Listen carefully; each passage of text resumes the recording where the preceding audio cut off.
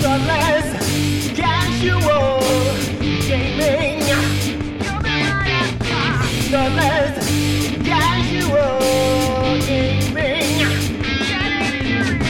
Thoughtless, casual gaming.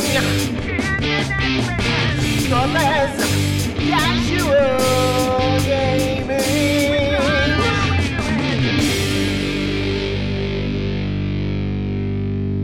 Hello there. You're listening to Thoughtless Casual Gaming with Brett and Jace. We are a Geelong-based gaming podcast where we play games badly and then talk badly about them. Not badly about the games, but badly about how we badly played them. I mean, it depends on the game. I'm happy to talk badly about some games. You certainly are. But generally, I mean, we play games to have fun, so as long as we're having fun, the game can't be too bad. If you're Maybe. not playing games to have fun, what are you playing games to do? To win. But I'm assuming if that is the case, then winning is how you are having fun. So you're still playing games to have fun. I don't know. I still think there are people that play to win that aren't having fun when they're winning. Or definitely aren't having fun if they're not winning. Yeah.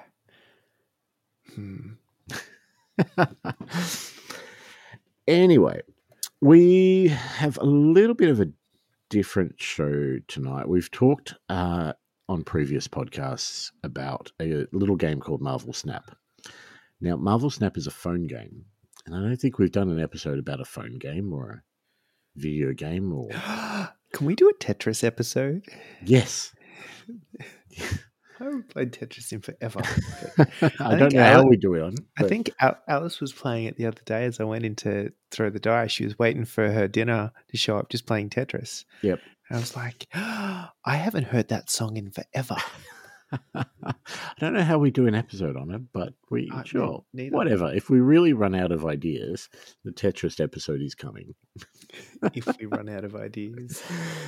When we run out of ideas next. Yeah. Anyway, so we've talked about it, and we've probably confused some people who haven't played it, and there are a number of people on our Discord who are playing it, so the conversations in there tend to be a lot of screenshots and look at this play type thing, which is always fun. And then the rest of the channel trying to work out how the hell that happened. Yes. They're always the best screenshots, though. When you have no idea how they pulled off that win or that loss. But for those of you that haven't played it, we'll go into a bit of detail. So it is a phone / it's on Steam now as well. So it is on the computers, and I believe there is some sort of talk about bringing it to console. I don't know how accurate that is or how you'd really do it terribly well, but started off as a phone game way back in, I don't know, it was like March or April or something. It's been going for a while anyway. And the concept, it's done by the guys who did Hearthstone, and the concept is very basic. Yes. So you have cards, and you build your deck of cards out of the cards that you own. And the more you play, the more cards you unlock and open and get to play with. Each of these cards does a different thing depending on what it is, and to some degree, depending on which character in the Marvel Universe it is. Yeah. Some of those cards do not do what those characters do, but anyway. No, but I mean, fundamentally, the basic premise of the game is each card has a cost and it has a power value, right? So they cost so much to play, and they give you X amount of points, value, score towards a thing. There are 3 locations, and every turn 1 through 6 by default, you get 1 energy on turn 1, you get 2 energy on turn 2, and you can use that to play a card on one of those locations. And at the end of that, the person who has the most energy at the most places wins. Like, it's literally most power. That one. Yes. Most power. So it's just have the biggest number at 2 of the 3 locations. Yeah. Like it's that simple. And this is how I started explaining it to my wife. And then I went, but then, and that's when she stopped listening. That's when she stopped listening. I mean, that's when she stopped pretending to be listening. Yeah, anyway. Yeah, so pretty much everything that Jason said is exactly right. So you get a set number of energy per turn. So on turn 3, it's 3 energy. And you can use that 3 energy to play a 3-cost card. Or you can play a 2-cost card and a 1-cost card. Or 3 1-cost cards, like depending on how you've built your deck and what you've built your deck around, because there are themes to the cards as well. You can have discard cards, you can have cards that destroy other cards, you can have cards that move locations. But the idea is to win 2 out of 3 locations. Don't have to have any set amount of power there. You can win a location with 1 point or even no points if your opponent has a negative. You've just got to win 2 of those, and barring that, if you tie one of those locations with your opponent, but you win one location with more power than they win their location, you still win.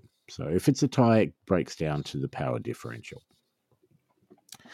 Where this gets interesting is that these 3 locations, one's revealed on turn 1, one on turn 2, one on turn 3, they all do different things as well. So they can stop cards being played there. They can affect the game in numerous different ways, and there's so many of these different locations that will pop up randomly. You could have a location which grants all cards played here -2 power. You can have a location which, when you play a card here, fill it with that card. And you can have a maximum of 4 cards at each location. That's the gist. And then, of course, the cards do other things as well. So you might have a card that doubles the power of the next card you play here, or a card that discards a card from your hand and a card from your opponent's hand. Any amount of different variations. There are so many different cards in the game currently. Like I said, it's been going for a while. And there are cards which have a theme, like a move deck might have lots of cards which move around between locations. There are also cards which are sort of individual and do their own thing. And it's up to you which of these 12 cards you're putting in your deck and how you want to synergize it. Now, speaking as someone who has done a lot of card games in the past, deck building is a bit of a fond pastime of mine. How do you go with it, Jace? No. I know this isn't your strong point with as far as absolutely synergizing. Not. And I tend to find I generally start with a theme, like you said, a concept. So as an example, I've got a move deck. It's called Move This, or something of that nature. And it literally, I just started with all of the cards that had a move thing in their rules. You play that a few times, you'd be like, oh, that doesn't work because that doesn't work with this. Yeah. And then you kind of just shuffle them out and go from there and find the bits that you work and find the bits that you like to go with. You invariably play a couple of people that pull a trick on you, like, oh, I'm stealing that. And that's so I suppose the piece I tend to go with is pretty heavily themed decks around a mechanic. The piece I struggle with, and that some of the decks I see do really, really well, are ones where you go, oh, it's this kind of deck, and oh, it's not that kind of deck. It's doing. Oh, I didn't expect it to do that, and they've really got an ability to flex. Yep. And adjust to the way the game plays out, and I see them do really, really well, and I find them really hard to kind of nut out. Well, that's part of it. You may have a theme in your deck, but if you can hide that theme from your opponent, generally you'll do a bit better, because once they know what they're looking at, they'll either know how to play around it, or they'll know that they can't play around it. Yeah. And there is a leveling system in this game as well. So your level will go anywhere from 1 to 100, depending on how many matches you're winning or losing or whatever the case may be. And it has a snap mechanic, which is basically, it's kind of like an ante-up. So if you think you're going to win, you can snap. If your opponent thinks they're going to win, they can snap. And depending on who wins and how many people have snapped, each game can be worth anywhere from 2 to 8 cubes. Yeah. So cubes is your currency. Basically, it's you need cubes to get levels, and it's kind of like a double or nothing kind of deal. Like Yes. if you both snap, and it depends how early in the game too, but you both snap and then you win. It generally does pretty well for you. If you snap and lose, you get less. If nobody snaps, it kind of just levels out. And I am yet to work out a good system for snapping, because snapping is not my strong point. Often I just play the game out regardless, which does not do good things for my levels. But often I forget about snapping as a mechanic. That's another thing. And then when I remember, sometimes, or when there is one of the sort of reward things kicking along where it's like, win this mini games with a snap for extra, I just get into a game and snap. And then I see what happens. And I keep doing that until I hit the number.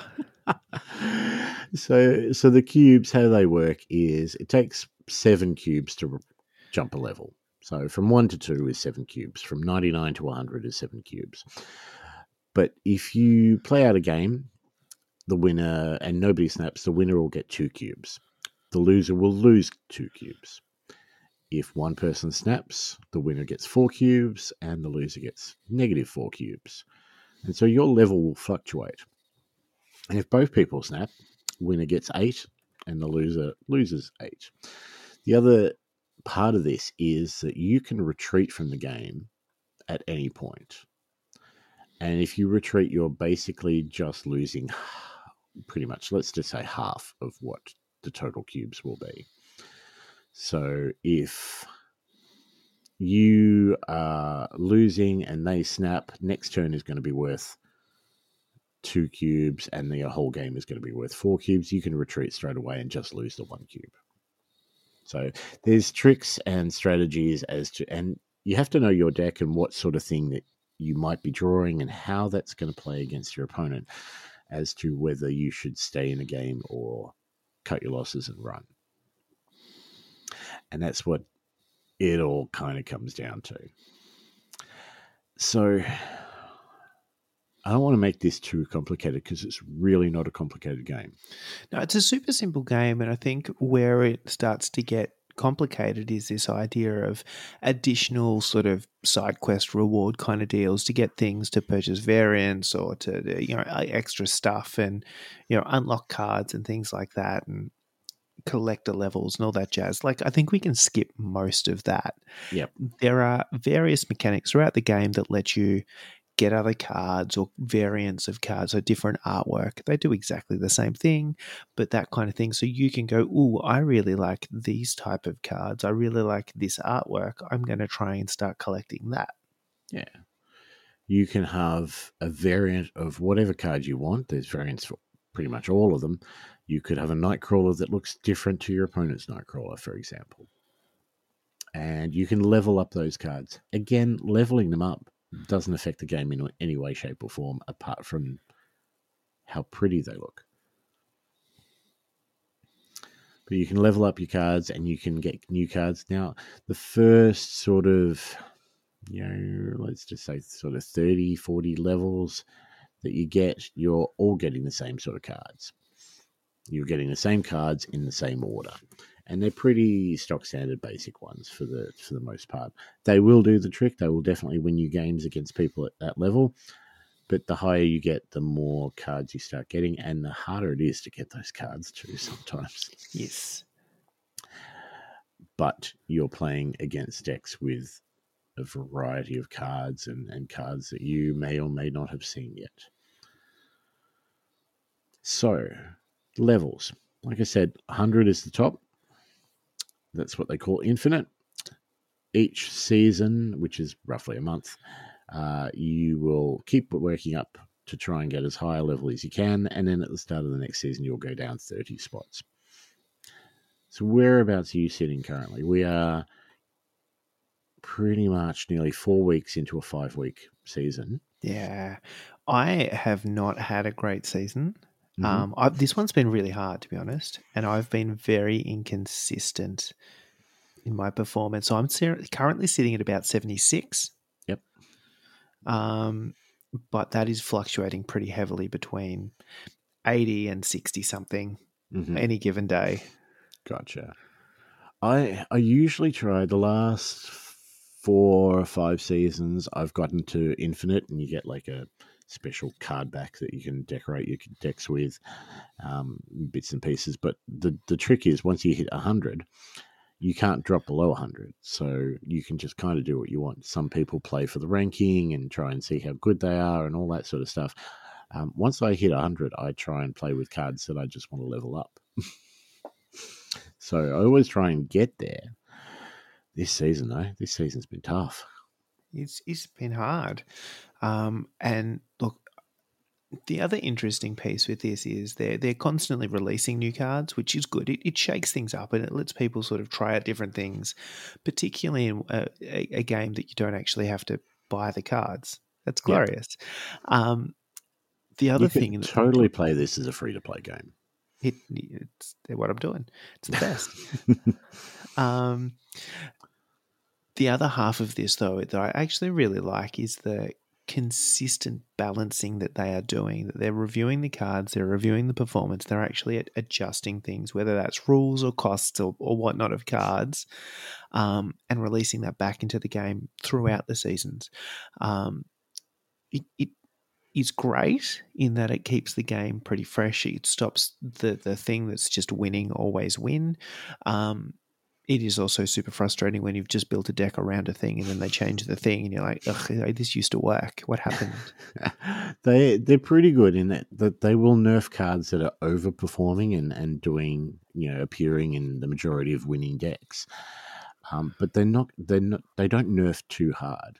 And at the same time, they'll buff some cards which aren't doing what they want them to do. Yeah. Which I find really good. And they can do this all without a download. So Yeah. you rock up one morning and some of the cards are a little bit different. They only do it like once a month or so. But this season has been particularly hard. I had a good run this morning and I got to level 99. I just hit level 99. I'm currently 96. I dropped down 3. Yeah. So I was so close. I had this best run with this deck I was running, and I just played that, and I went up and up and up, and then it didn't work. It wasn't. With the amount of different types of decks that there are decks which will completely screw your deck over, and there are decks that you will completely screw over. Yeah, and you get better at going, oh, it's that deck. This is not going to end well. If he draws this card by this turn, I'm out. Yep. It's that kind of piece where you're just like, all right, there's not a chance. There's sometimes you don't see it coming, and then all of a sudden on a turn 4 or a turn 5, they drop something. You're like, oh, well, that screws it. I'm out. Or more often than not, you see that happen on turn 4 or turn 5, and you're like, oh, that's not good. But if I happen to draw all the things I desperately need and they do not, things could turn this around. Or and then they've just played this card, and I know that they're going to play this card next because it's that sort of deck. I have one card which will nullify that card in my hand. Which of the locations are they going to play it on? Yeah. So, it's a really fun game. I really enjoyed it, and I've spent way longer on this than any other mobile game I think I've ever had. It is the most I've spent on a mobile game for sure. I've got a little bit hooked into a few, but nowhere near. And I think it is the ease of playing. It is the kind of thing that you're, gosh, I've got 5 minutes before the next meeting at work. You know what? I'm just going to bust out a game of this while I'm waiting for that to happen. Even if nobody retreats, they're still quick games. There's only 6 rounds generally. Yeah. Unless somebody plays Magic, in which case it's 7. But yeah, there are cards that will change every part of this game, and there are cards that will change locations. There are cards that break the rules of other locations and things like that. So there's enough there, and yeah, like you said, they're always releasing new cards. There's pretty much a new card every week, if not more. There's a lot. Like it might be one every week, it might be 5 every month, something like that. It's enough to keep those players that have been playing as long as I have, and better than I have, and have all the cards. They can still keep playing because there's always new cards coming out for them to use. And when there's not new cards, there's new variants of cards with pretty artwork. You're like, oh, but I really want that. Some of the variants are just gorgeous. Anyway, speaking of the cards, Yes. why don't we go through a couple of our favorite cards? All right, let's do that. Would you like to start? Oh shit! One of my favorite cards. I will say, and this was one of the ones that got hit with a nerf a while ago. It was my favorite card in the world, and then it got hit by a rebalance, and it's still fun, but it's nowhere near as fun as it used to be. Where is Lockjaw? I had an entire deck themed around Lockjaw. So Lockjaw strikes me, even before we know what it does. Lockjaw is a very you card. He's such a good. You like the good boy. I do like the good boy, and he is the best boy. And so the mechanic of Lockjaw, so he's a 3-cost card. So you're playing him on turn 3, but originally it was after you play a card here, swap it with a card in your deck. So you would play Lockjaw. Here's one of the 3 cards at a location. You would play any other card, and it would show up. It would do the thing that it does, and then it would disappear, and you would get another card from your deck. When they balance that, and I didn't read the balance before I played the deck again. I'm like, what's going on? Something's broken here. Is they changed that to once per turn, because you were able to. The way I was playing it was I was playing Lockjaw, a bunch of really cheap things, a bunch of really expensive things, or stuff that really did fun things on reveal. So they showed up, they did something really good. But I was also playing him with Thor. Mm-hmm.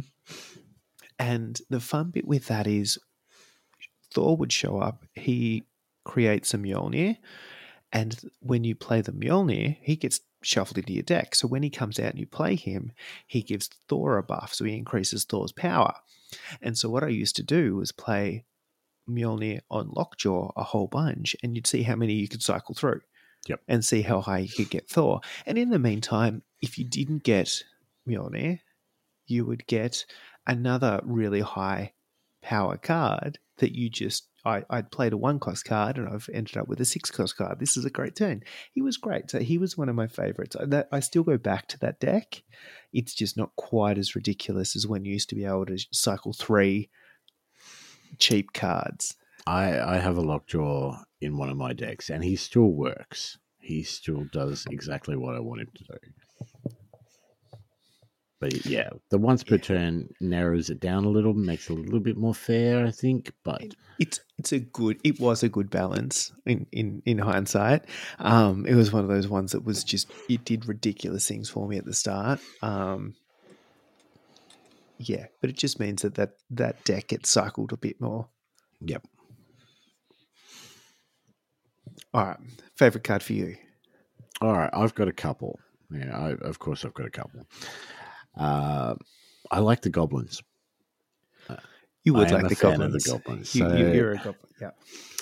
Green Goblin is a 3 energy cost, -3 power card. And Hobgoblin, who is by far the better goblin, is a 5 cost, -8 power card. Now, what happens with both of those, as soon as they're revealed, they swap sides. So you can play, and the trick to playing the goblins is that you need to make sure that you're not playing them on a location where the opponent has filled, because otherwise they're not going anywhere and they're just giving you the negative. But you can really do a bit of damage to your opponent's strategy. The amount of times I've stuck a Green Goblin on a Lockjaw, for example, preventing him from playing one extra card there. Things like that. That's a lot of fun.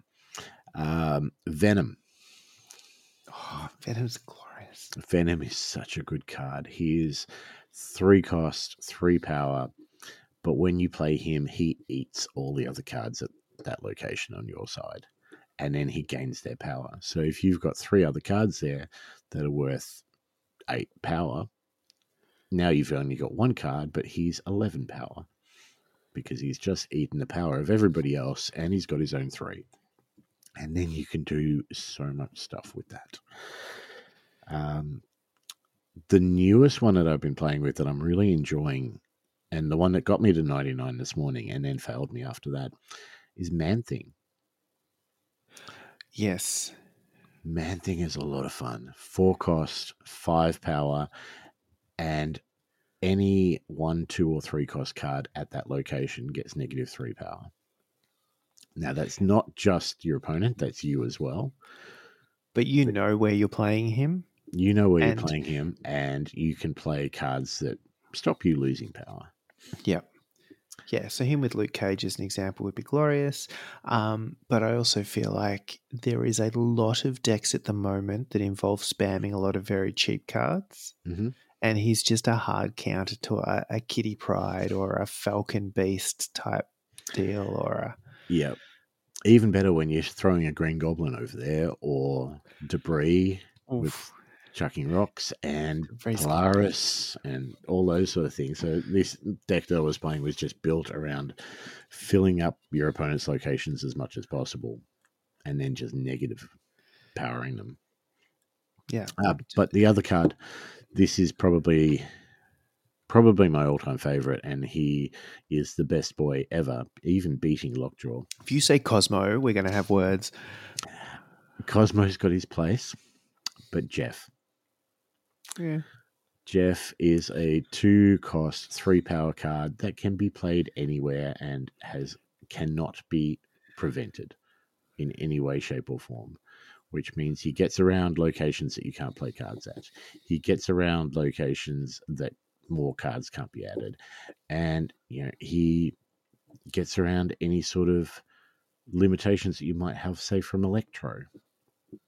Electro makes if you play Electro, you can only play 1 card per turn, but you can play Jeff as well as that one. He's a really good get out of jail free card, particularly when you've got Sanctum Sanctorum show up and just be like, ugh, and that there are definitely locations that ruin decks, and Jeff is one of those to help get out of jail free. Equally, if you're doing something to try and lock down something dead, so you're playing a Professor X as an example who tries to just lock everything down, so he stops cards being played, and it actually turns out that they've happened to play a card in that location you didn't expect that turn, and you're just 1 point behind kind of deal. A sneaky little Jeff just tips that back in your favor. Plus, he's a shark with legs. Like, what is there not to like about Jeff? I love him. My admiration is less high, but he is very useful. Any other cards that are favorites of yours? Look, I have been having I will, tagging onto one of your comments, Debris gets a good run in decks with me. Just firstly, because she throws out a bunch of 0 cost, so she fills up locations. So she throws a 0 power rock in each location on both sides. So you're both yours and your opponent's at the other location she's not played at. So it does 2 things. It annoys the shit out of your opponent unless he has Carnage, because it just clogs up his area and it gives him something that it's 1 less card. It's where he can play at a location. And there are times where that can really mess with people, particularly when they've set up a thing where it's like, I'm going to play this card and then this card and then I'm going to play this card. And if you can fill up that location before they can get to that card, it's the best. Yeah. I had a game this morning where I was pretty much playing a mirror match. We were playing this almost the exact same decks, and the middle location was that all on reveal effects happened twice. Both of us played debris there. Like by turn 5, every single location was full. Yeah. And then the second half of that is if you have some cards that can increase the cost or increase the power of your cards, you can clog up your opponent and actually sneak ahead in power at different locations. So if you play something like a Patriot who gives any of your cards that don't have special abilities, pro tip, rocks don't have special abilities, it gives them +2 power. It's best. So all of a sudden, I have 2 power rocks, and you have 0 power rocks. I am winning by 2. Yes. Yeah, like it's the synergy between cards and finding those cards that work well together, which really makes this a fun game. Yeah, the other one I have had a lot of fun with is decks where I do have magic, Yep. and you play. So magic changes the location, but the location that she changed it to, Limbo, means that there is a 7th turn in the game. So I really enjoy that only when I have another card to change a location, because Yep. often I play magic and everyone goes, right, there's a turn 7. I'm going to start not playing for turn 6. I'm going to play for turn 7. And then at turn 6, you play something on that location to change it away. So there is no longer a turn 7. And whatever happens at turn 6 is the final standing. And I knew that was happening. So I planned for that. And my opponent did not. And it feels like pulling the rug out from underneath someone. And it's the best. Yeah. Or the amount of decks that you see which are like all about skipping turn 6 and playing a big turn 7 Yes. with an Infinite and a couple of She-Hulks and all that sort of stuff. Yeah, or they've done a Mr. Negative and they want to do a Null, Death, Venom, Yep. Nimrod type thing. Yeah. Picking those off and you're just playing, oh, you remember that Snow Guard I played earlier? Yeah. Here's the one that ignores all locations. We're playing turn 6 now. Speaking of which, so favorite decks to run? The location deck is fun, I will say. It doesn't get a lot of airtime. It's just kind of when I want to be annoying, right? Because where's my location, right? It is, and it's literally, it's one of those ones where I went, right, how can I just... There weren't a lot of people playing with the location mechanic, I suppose, at the time when I came up with this brilliant idea. And I went, well, a lot of people are talking about their cards and your cards and discarding hands and all this kind of stuff. But what about locations? So I pulled every card that could play with a location by some degree and went, that's my hand. So it shows up with things like Goose. I'm just going to mean you can only play 1, 2, and 3 cost cards at a location. It's even more fun when you drop that when you can only play 4, 5, and 6 cost cards at a location. And I've just thrown Goose on there, and suddenly I can the only one that can play anything. That kind of fun.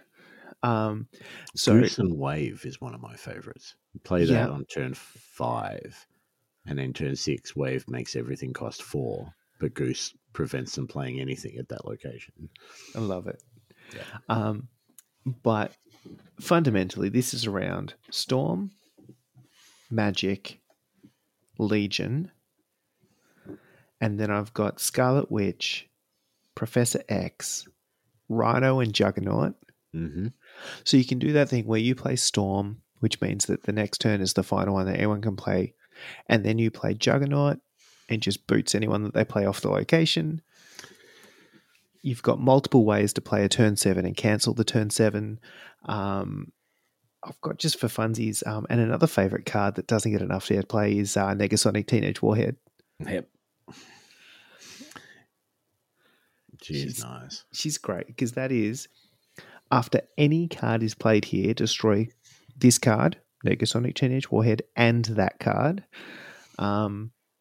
So she's a really good one. You put her there, they see it, and then they're like, "Oh, do I want to play the card because it's going to get destroyed?" Yep. But your card's going to, and so it's just a bit of thing. So And then, a Legion in there so you can do silly things on turn 5 and turn everything to a, Stormed location. yeah. Or the fill this one with, Phil. Yes. Legion opens up so many silly plays. So that is the deck I go back to when I just want to have giggles. Have you played a game where you've pulled off a Legion on the bar with no name? So the Yes. bar with no name, yes, is a location where the person with the least amount of power wins. So you play that Legion on turn 6. Your opponent's fighting for those other 2 locations and playing it whatever they can to get the most power. You play Legion on bar with no name. You lose bar with no name because you've got 7 power and he's probably got nothing. But he's been building up on the other 2 locations and you haven't. Yeah. It's glorious. Yeah, so that's probably the I want to have fun. I'm just going to go to something silly deck. I generally flick between. I've got destroy card type deck, which I love the destruction decks. It's so much. It's so fun. It's really straightforward to play. So it's one of those ones you can just belt out a lot of games without thinking too much. And it gives you some options. Like there's enough in the game that you can be like, oh, he's done a thing, I'm going to do a thing. And it's also probably the one I keep pulling cards out of and tweaking them a little bit. And I'll pull out Null and I'll throw in this, or I'll pull out this and I'll throw in, what if I put in Nimrod for a bit? That kind of fun. So it's probably one of the more mobile, like cyclical decks. I think at one point I found I had like 3 or 4 different destruction decks going at the same time. I've got one that has Destroyer and one that does not. That's the difference between them. Yep. So I've got that. I've got a move deck, which is that everything moves type deals. That's pretty consistent. And I've got a vanilla. It's called vanilla, but it's basically a whole bunch of cards with no abilities and then stuff that buffs. Yep. So if nothing else happens, you play Patriot, Mystique, Blue Marvel, Ultron. Yep. And that's a game.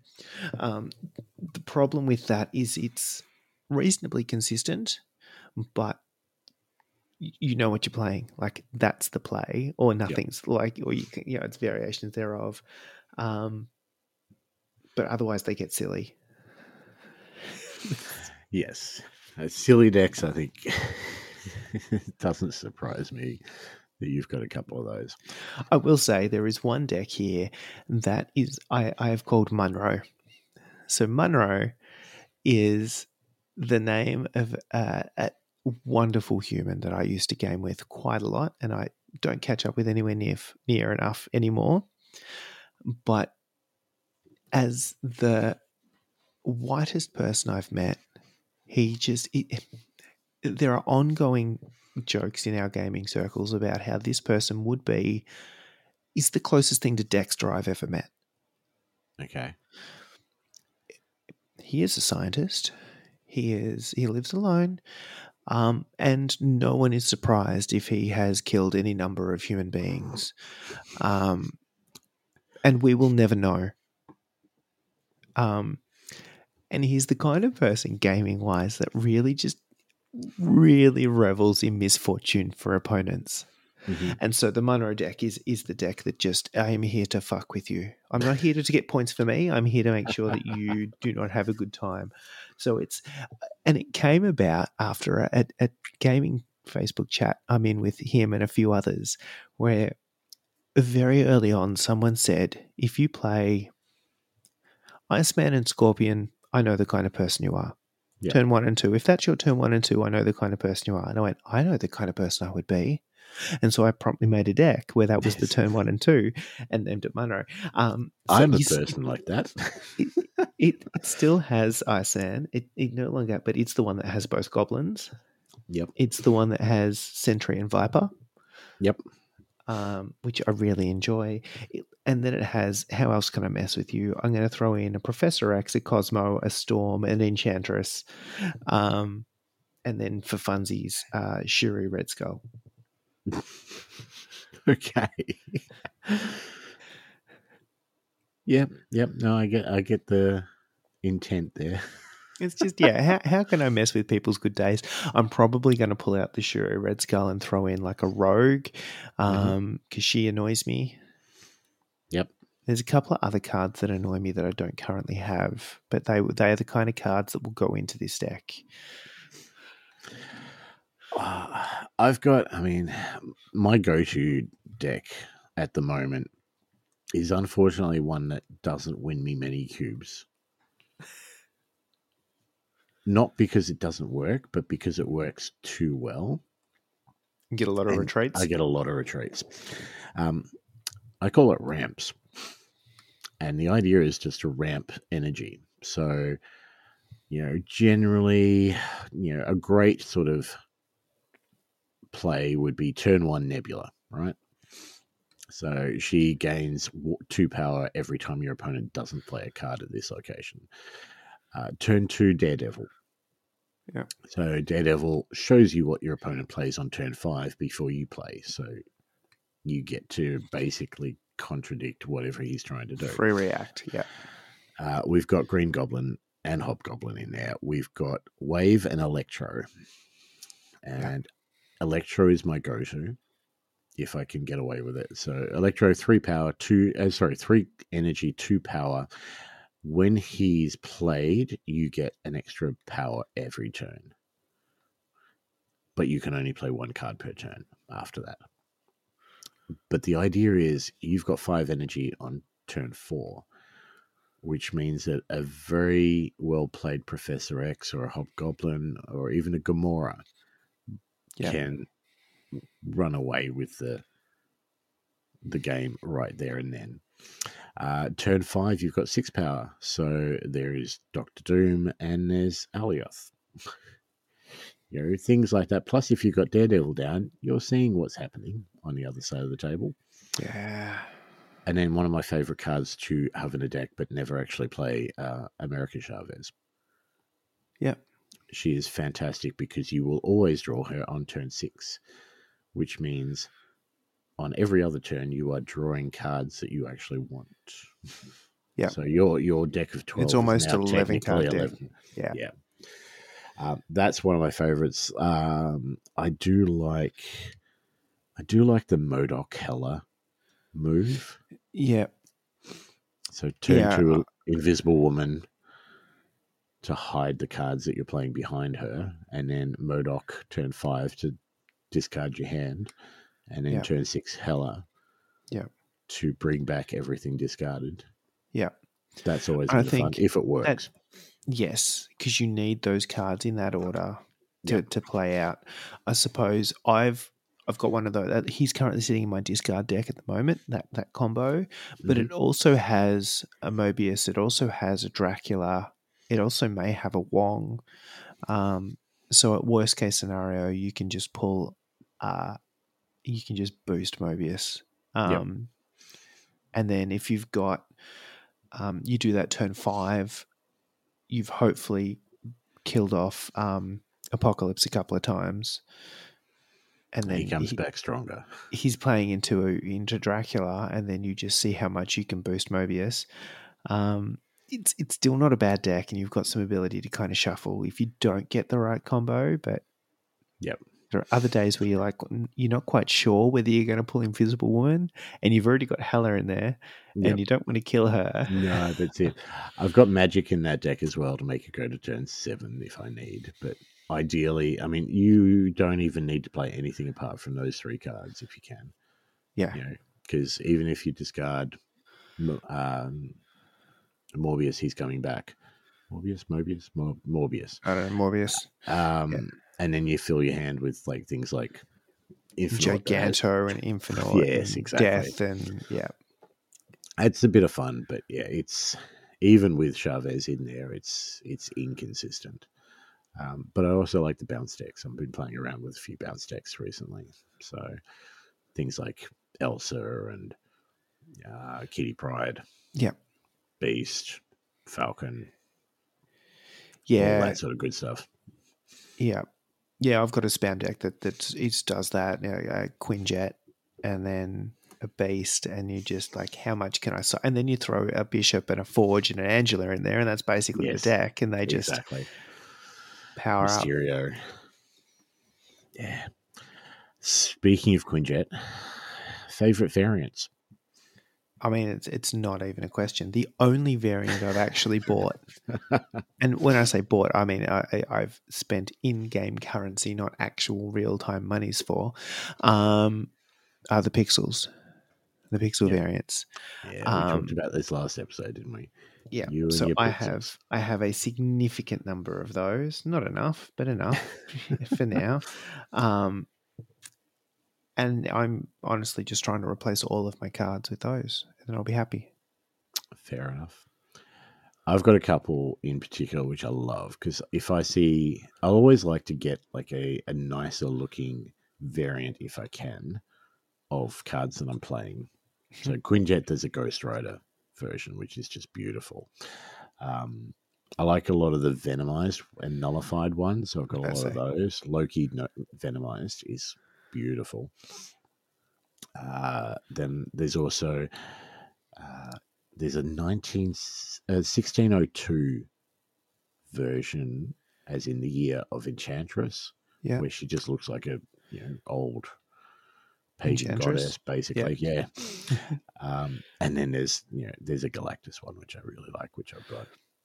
Galactus is a good one for what we were speaking about earlier. Magic. Yeah. Start building up on the other locations and in Galactus on turn 6. Anywhere else? Yeah. Yep. That's always a bit of fun. Yeah. He's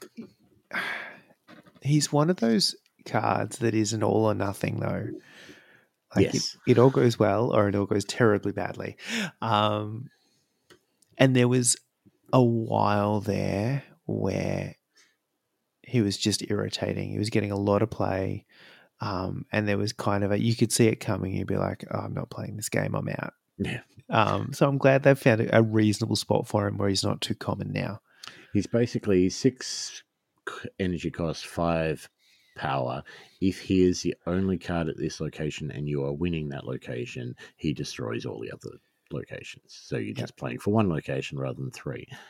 And there are ways to get around it. You can play destroyable cards at other locations, which won't get destroyed. They'll bounce to the locations. Yeah.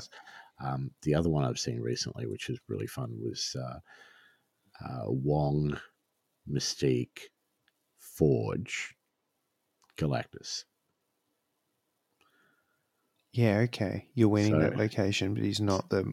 No, you play Galactus elsewhere. Forge, you don't need to play him at the same location. Oh, no, so you just boost him a bunch of times and then play him anywhere boosting else. Him like, what's Forge, +2? He's basically he's a 15 power Galactus. Yeah. Yeah. It's cheeky, I like it. Yes. I wouldn't playing against it. That would be irritating as shit, but... That's what you're into. Oh, yes. However, I really enjoy consistent annoyance over last minute all or nothing kind of play. Yeah. I would like to just pick at somebody and just irritate them throughout the entire 6 turns rather than go, oh, this is a fun game for everybody until right at the end. Yes, FU turn 6. Yeah. Gotcha. Except when doing things to Limbo. Yep. No, that's fair. What do you think? And so let's not talk favorite now. Let's talk best cards. Are there cards that you think are incredible and must own if you can, or cards that just seem to consistently win games? Look, there's a few. I will say Venom is one of those cards. And not so he does a few things really goodly. He frees up a lot of space at locations, but keeps you the power. So being able to fill up a location, use Venom, and then reduce. So, or you've only got one card with the same power as opposed to 4 cards with that much power is so good to be able to then stack on top of it and do other stuff. It also gives you a really good react when somebody does something like plays a goblin on your thing. And yes, you've still got the power there, but you've probably eaten some other things as well. Life is good. He stacks in nicely to things like death and null that have mechanics that draw on that, but he also gets rid of some of the nega traits of some big. So a Red Skull, for example, if you eat him with venom, and life is good. Yes, because Red Skull gives power to your opponent's cards. Yeah, but the venom then doesn't, because you've still got the power from the Red Skull, but not the bad stuff. And you're still at like 14 power, which is great. So I think he is hands down an amazing card, and he's kind of one of those always ons for me. Like he's always a candidate. I think there's some really, really solid ones that they get some play, but they're always good. Things like Hulkbuster. He's always good in that, and it's not a particularly rare card or hard to get or anything like that, but he adds power. He doesn't take up an extra card space, and he often can then tag into other things. So if you play him on a Wolverine, as an example, Wolverine dies, he gets more power. This is great. You just have a bigger, nastier Wolverine kicking around. You can play him onto a Nimrod. I've done that a few times. That's great fun. If you manage to play him onto a Shurid Nimrod, it's even better. I also snuck that one in. But the classic is things like a multiple man or a Human Torch or someone that always does better things when they move, and then you're just doing more better things when you move. I'm trying to think of other ones. Look, I feel like the other cards that are generally great are ones that just, even stuff like Blue Marvel, right? It's a 5-cost card. It's 3 power. He's not amazing, right? But what he does is increase every other card that you have going. And, by that same token, things like Spider-Woman are massively rate, because she's an 8-power card. So she's good in her own right, but she is a neg 1 to neg 1 to every other card. So if you play her on a location that has 4 cards on there, she effectively is power 12. Yes.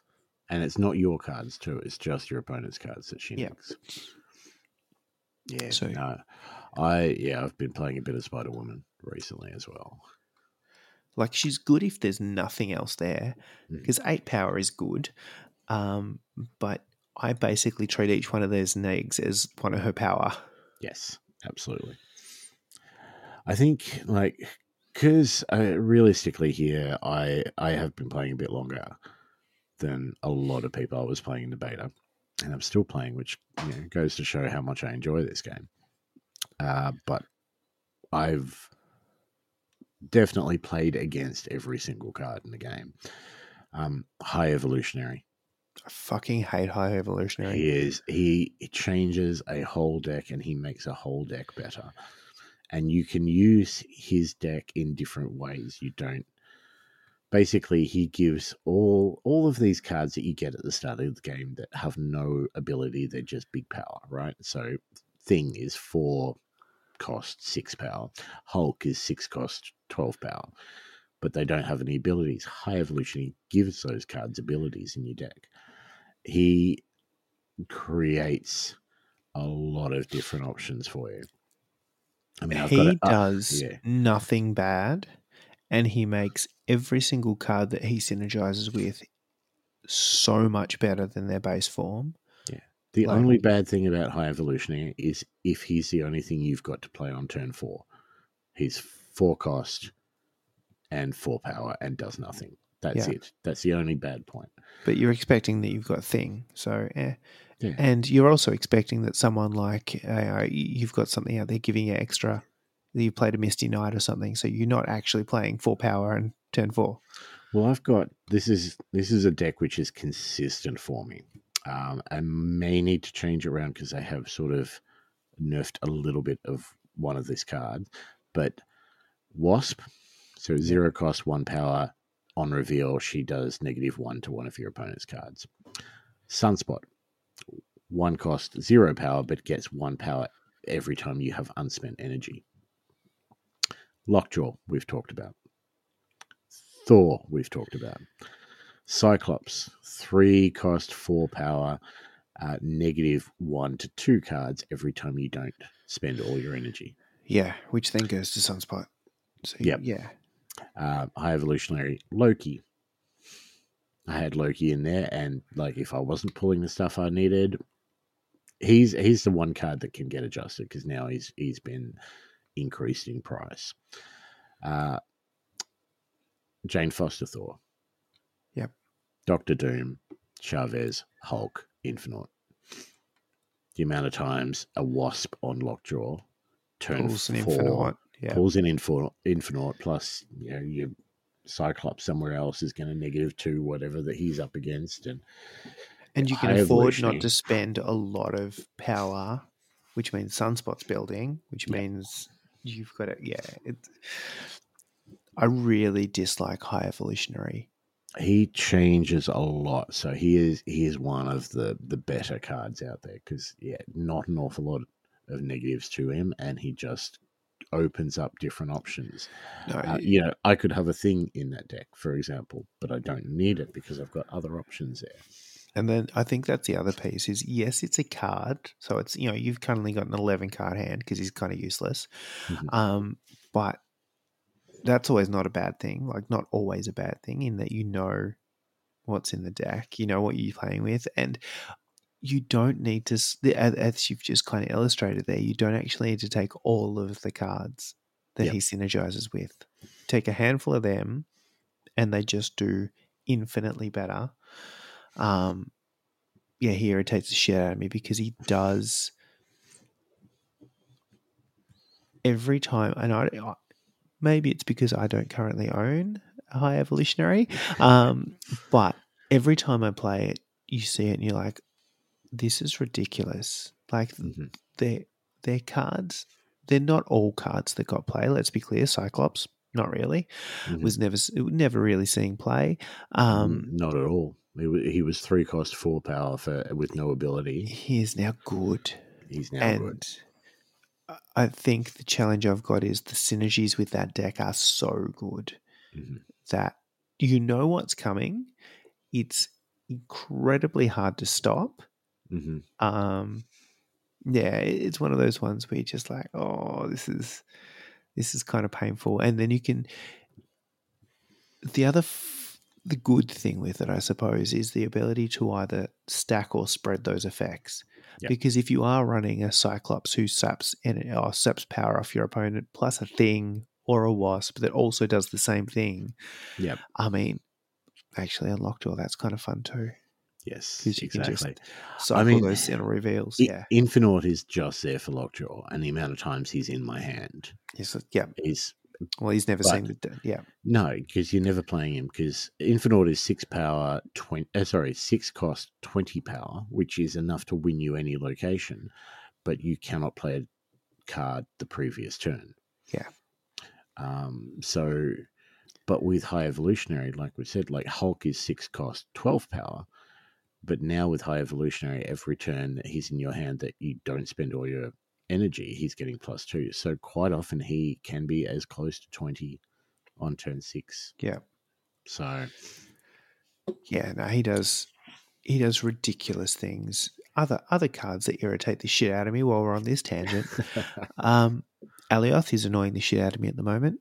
Particularly with Daredevil. Strong, yeah. With Daredevil, Galactus Alioth is always strong. There are so many different ways that you can win with that card. Yeah. You got to play it correctly, but again, it feels very gotcha. Yeah, it is. It's one of those ones, and I feel like because it's a big end of game gotcha, they're less fun than the annoying, consistent gotchas.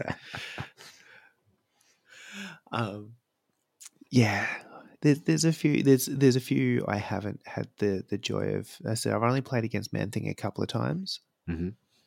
I was just, and it depends which deck you're playing, because some of them you're like, I don't care. Yep. And then other ones you're like, oh my God, this ruins everything. Like Mhm. my low cost spam deck just gets Which is absolutely not drawing Luke Cage or never had Luke Cage in it. no, Yeah.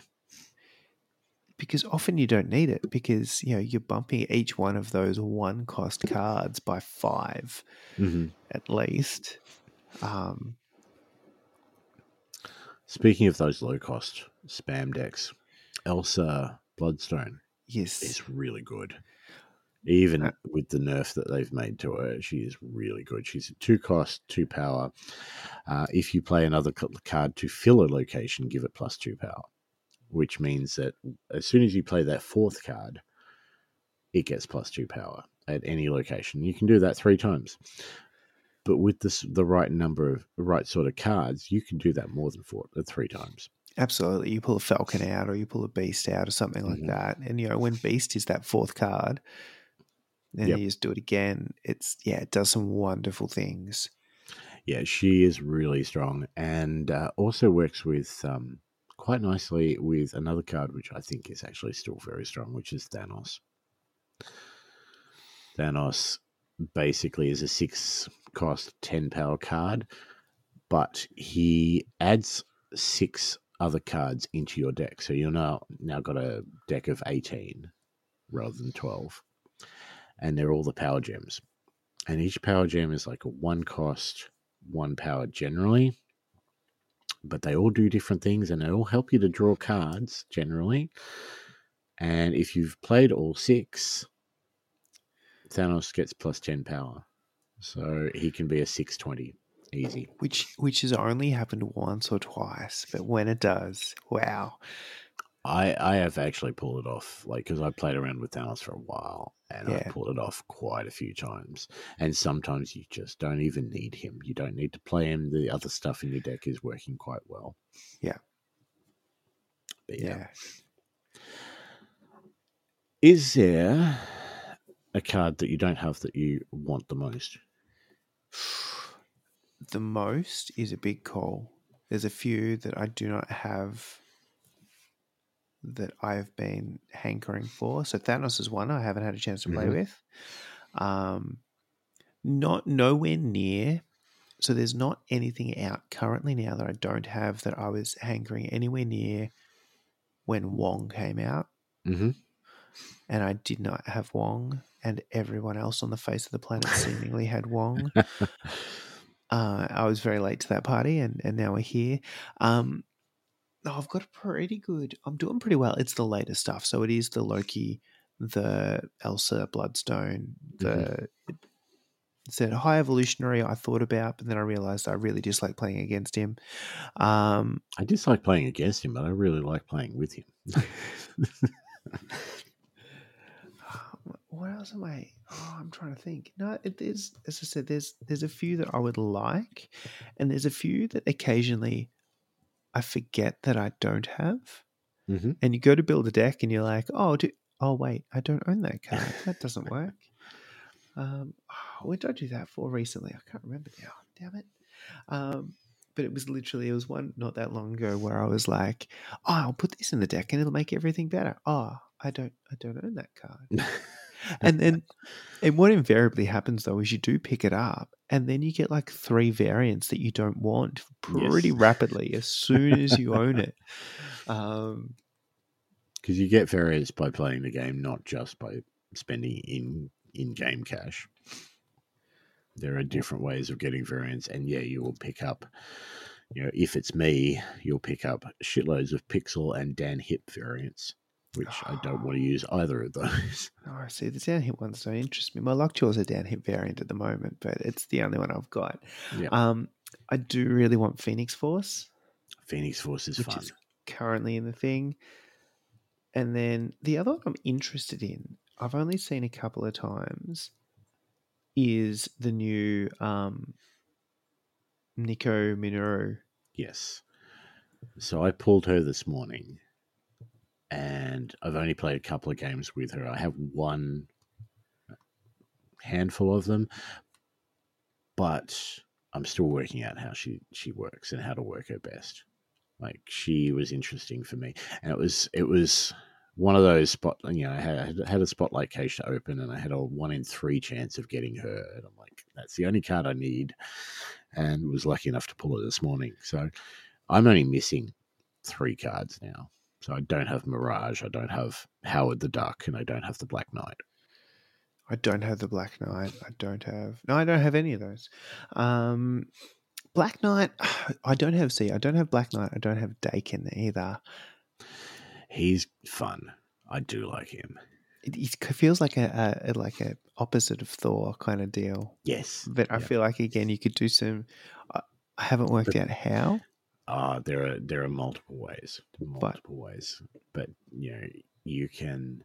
Because Dakin, Wolverine's son, he is 3 cost 4 power, and when you play him, he spawns a 1 cost 1 power card in your hand, which, if it's discarded or destroyed, will double Dakin's power.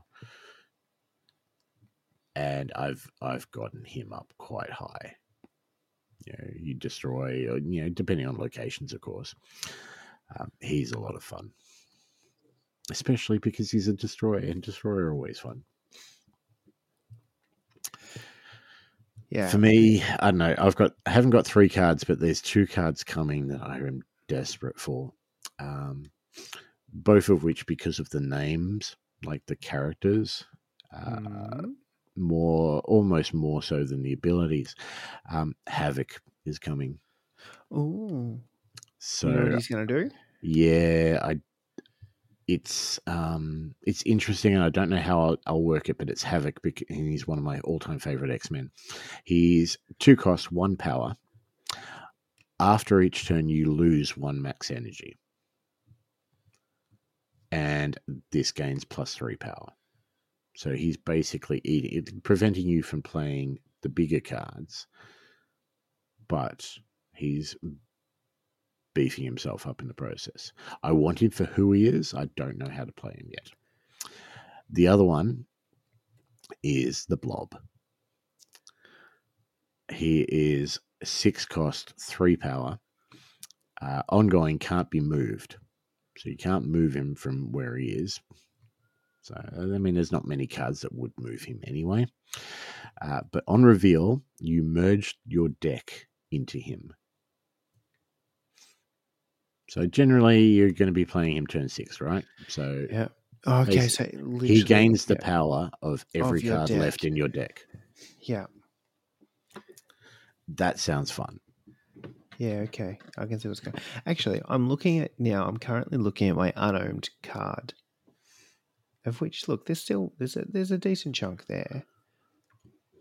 And there are a bunch of cards that annoy the shit out of me, and I wonder if that's because I don't own them.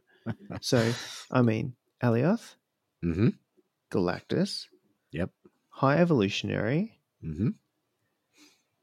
all strong cards. Yeah, Man Thing, Actually, we haven't mentioned today, but I reckon is solid if with the right deck is Living Tribunal. Yeah, look, he has his place, and the problem with Living Tribunal is that he's only really good in 1 or 2 decks. Yeah, I've used him with good effect in Murdoch Heller. Mm-hmm. The other place that he's really good is Magic, Invisible Woman, Iron Man, Living Tribunal, and Onslaught. Yeah. Yeah. Someone pulled what I can only imagine is impossible the other day on me with a Murdoch Heller deck. Yep. Where they managed to pull somehow Iron Man, Onslaught, and Living Tribunal in the right places. And yeah. It was just ridiculous. And like, I then created a very similar, like without the Living Tribunal, I created very similar to see if I could do it, just see how many games it would take. It took a lot of levels and I never got there. Um, actually, the other ones flicking through that I would actually like, and I would play a spiders themed deck quite Mhm. happily. Mhm. But I still don't have a ghost spider, and I still don't have 2099. 2099 is average. Like you need to play other cards to make him work, basically. Yeah. Whereas Ghost Spider can work in a number of decks. She's really good. Yeah, ghost spiders are solid. Like there's a number of decks you could pull her into and be quite happy with. 2099, no, yes, but also like there's plays where he just is irritating again. It's just that like you play the thing, I destroy the thing, giggles. Probably that similar kind of deck where you've got him and then a Heimdall. Yep. You're used to silly things. I do really enjoy that movement based deck, I will say, because I find it one of the harder ones to play. Mm-hmm. In that you've got to really manage where cards are at any given time and how many cards are at each location and all that kind of jazz. And the second a location gets locked down, it messes with it, or it gets filled with a couple of annoying raptors. That's annoying. You know, there's so many things that can mess with it, and I really find it a fun deck to play to try and get around that, all of that stuff. Going on from that, what are your least favorite cards? I mean, what don't you like? I feel like there's a list there. There's an Alioth, there's a Galactus, there's a High Evolutionary. They just What else? irritating. Cards that don't really. What else don't I like? I find if a card doesn't have an ability, unless it's in a deck of cards that don't have an ability, it doesn't get a lot of play. Wasp is the exception to that. But Yep, that's fair. the Shockers, the Cyclopses of the world, just even the Hulk. If I can have a 12 power thing that does a thing, probably going to do that instead. In almost every case, so that's a pretty standard one. How do we want to filter these?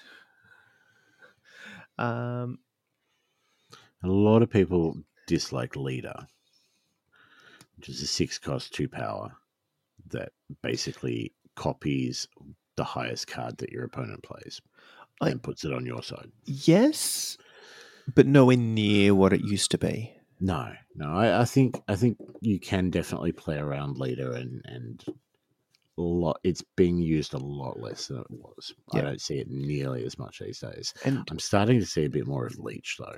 And Leech can be quite annoying. Leech with magic can be quite irritating too. Mm-hmm. I've had someone play that. Recently that I found irritating. I don't necessarily understand Kang. Yeah, Kang. I don't dislike him, but I don't see the point in him. No, I don't. No, it doesn't quite, because it gives everyone the same kind of chance, right? Yeah. So no, there's probably a few, not that many cards now, where you see someone play it and you're like, ugh, and unless you're playing a deck that is a hard counter to. So if I've just played a Nova into a Bucky and you throw Cosmo on there, it's like, ugh, jerk. Fair call. I would have done the same. The amount of times I've had... That's just good play. It is. A rogue played onto a Luke Cage or things like that. So there's good plays, but there's not that many where you're like, oh, that's really, like, I dislike this. This game is now less fun for it. I think that's a good sign too, because with the amount of cards that there are, there's not an awful lot of cards which are necessarily sort of bad cards. And, like we said earlier, they update the cards to make, if there's something which is being seen all across the game, they will nerf it to get it less played. But like just generally bad cards, I think Agatha's stupid. I'm not taking Agatha ever. She's silly. And Strong Guy. Strong Guy is the one card which he's difficult. He's 4 cost, 4 power, and he gets +6 power if your hand is empty. So Yeah, it's hard to work. Yeah. I occasionally confuse him and Absorbing Man, who is great. Absorbing Man is fantastic. Yes. So this is where I was confused for a second, but that all falls into place. There's flicking through. There's cards that used to get a lot more play that don't now. I'm thinking things like Claw, Mr. Fantastic, those kind of, even Omega Red. Yep. I used to play a fair amount, those kind of passive other location buffing ones that don't happen. But the rest are very situational. And if you have them in your deck and the situation isn't there to play them, you've just wasted the card slot. So it's, Shadow King as an example. I've had games ruined by Shadow King, but otherwise Shadow King. Done a whole lot of nothing. I also really like Valkyrie for the same thing. Yes. Yeah, no, Valkyrie's a good one. I find her harder, though, because she takes into account extra power that you accumulate, whereas Shadow just drops everyone to their base. Yes. Like she changes their base. There are tricks around it, and you can play Luke Cage so that, Valkyrie will not drop your cards, for example. Yeah. But Shadow King, I find, he's one of those cards. He's a 2 cost, but you generally try and keep him towards the end of the game. Yeah, because he can change that Shuried Red Skull back down, or even better, a Taskmaster who's copied that double Shuri Red Skull. Yeah, change him back to a 0. Things like that can really shift the focus. I do like Shadow King. Yeah. There's just no good variants for him, which annoys me. The other one I don't. I mean, I have seen work occasionally, but it's like Atuma. So he's 4 power, 10 cost. 4 cost, 10 power, which sounds good. However, after each turn, destroy it if you have another card there. So that is great for a lot of power on turn 4 if you are about to play a Venom, as an example. Yep, if Venom you works have, well. If you have Null sitting there and you just need a sneaky little 10 power boost, right? But if those things don't align and something else happens, somebody plays a Debris. Yep. Things go badly really quickly. I just find him way too unreliable. Yeah, he's not the greatest of cards, that one. He can be quite good because even sometimes just him on a location is enough to win it. Yeah. But there are cards which are very situational, but there's so many cards in this game and so many different ways that you can make decks. Yes. The other one, what we're talking about, favorites and least favorites, location. Yep. Favorite and least favorite locations. All right, favorite. Obviously, it depends what you're playing. But just as a general rule, least favorite has got to be Space Throne, where instead of 4 cards, you can only have 1 card. And the amount of times, if I don't have a Green Goblin in my hand and that pops up, that annoys me. If I do have a Green Goblin, I'm happy for him. Yeah. Favorite, I do get a kick out of Sinister London. There are a lot of games that I've won from Sinister London alone. Yeah. Sinister London, basically, when you play a card here, it basically copies that card and puts it in another location for you as well. Yes. Yeah, that's never a bad game. Particularly because it does it after the on reveal effect. So if you've got someone that boosts or does something on reveal, just getting to do that twice or getting to stack that is the best. Yep.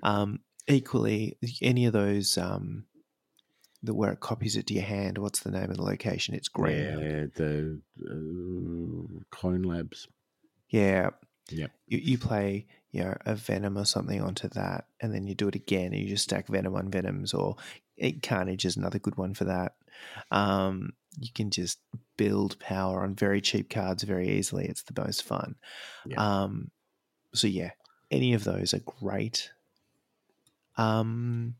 Ego, I retreat every single time if Ego comes out. I'm not playing the game. It's a silly ass location, and I'm out. Ego is the location equivalent of Agatha.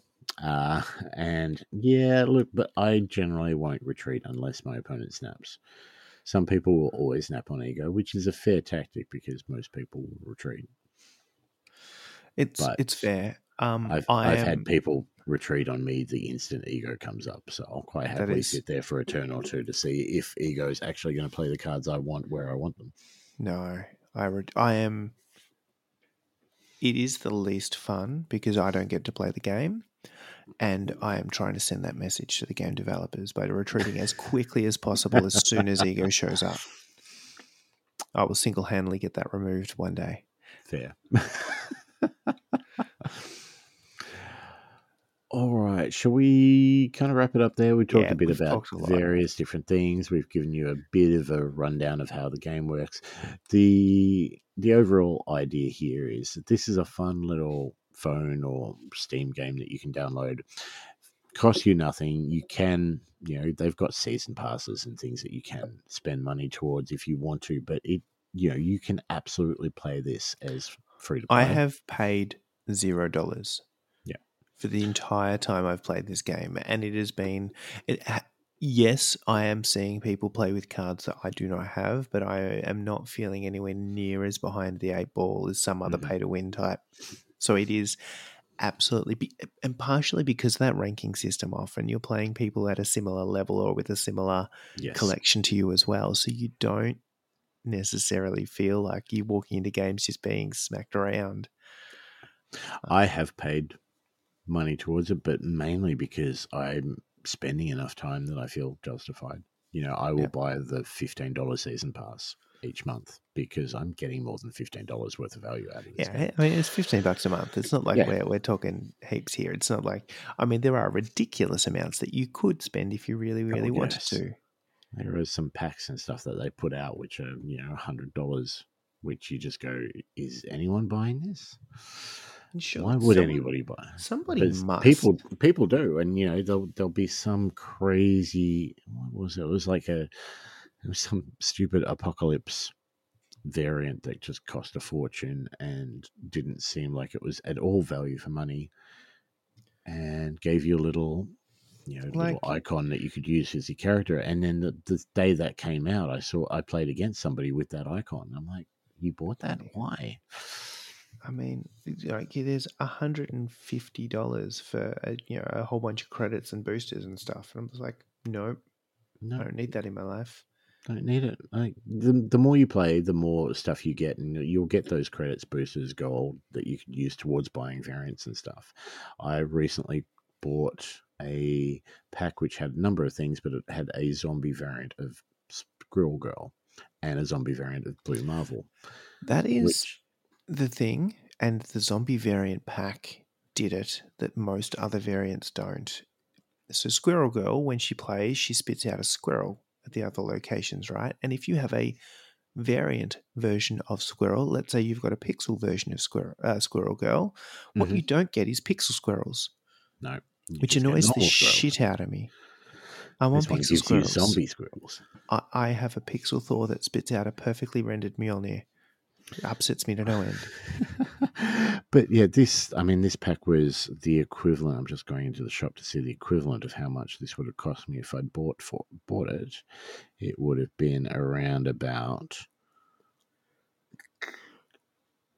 $70. Bloody hell. But I had more than that gold from just playing the game. Yep. I just hadn't bought anything with it for a while. So I had that, and it was just sitting here. I was like, I want zombie squirrels. I want zombie Blue Marvel. So I did. I also really enjoy the fact at the moment, if you pull Central Park as a location, it spits out zombie squirrels. Yes, it does. I love it. But yeah, no, great game, really fun, and if you're not in our Discord, jump in our Discord because there are pictures and screenshots and all sorts of stuff going up in the appropriate channel of games that people are playing. There's quite a few of us on there, and every now and then I will load up a game and be playing away, and then the next person comes up that I'm playing against, and it'll be Crotonhurst or something out of the blue. Oh, And that is we'll- yet to happen, I think. Yeah, no, that's happened to me I've played him a couple of times without ever intending to. Not that I didn't intend to. You know what I mean. Yeah, but you don't get a choice, right? You don't get a choice. Yeah, no, I don't know that I've played apart from in the friendly game option, which I have played a few, not heaps, but a couple of just the friendly game options. I think the mistake with that is I keep taking ridiculous decks into friendly game options and just getting absolutely pounded. And the other one that we haven't spoken about, and let's not spend too much time on now, but that other format thing. Yes. So you can play, there's Conquest, which you can, play, which doesn't affect your infinity ranking, which is at 0 to 100. But you can get other cards and other, bonuses by playing that. You can also play against your friends in friendlies. So there are other options. You're not just playing against total randoms all the time if you don't want to.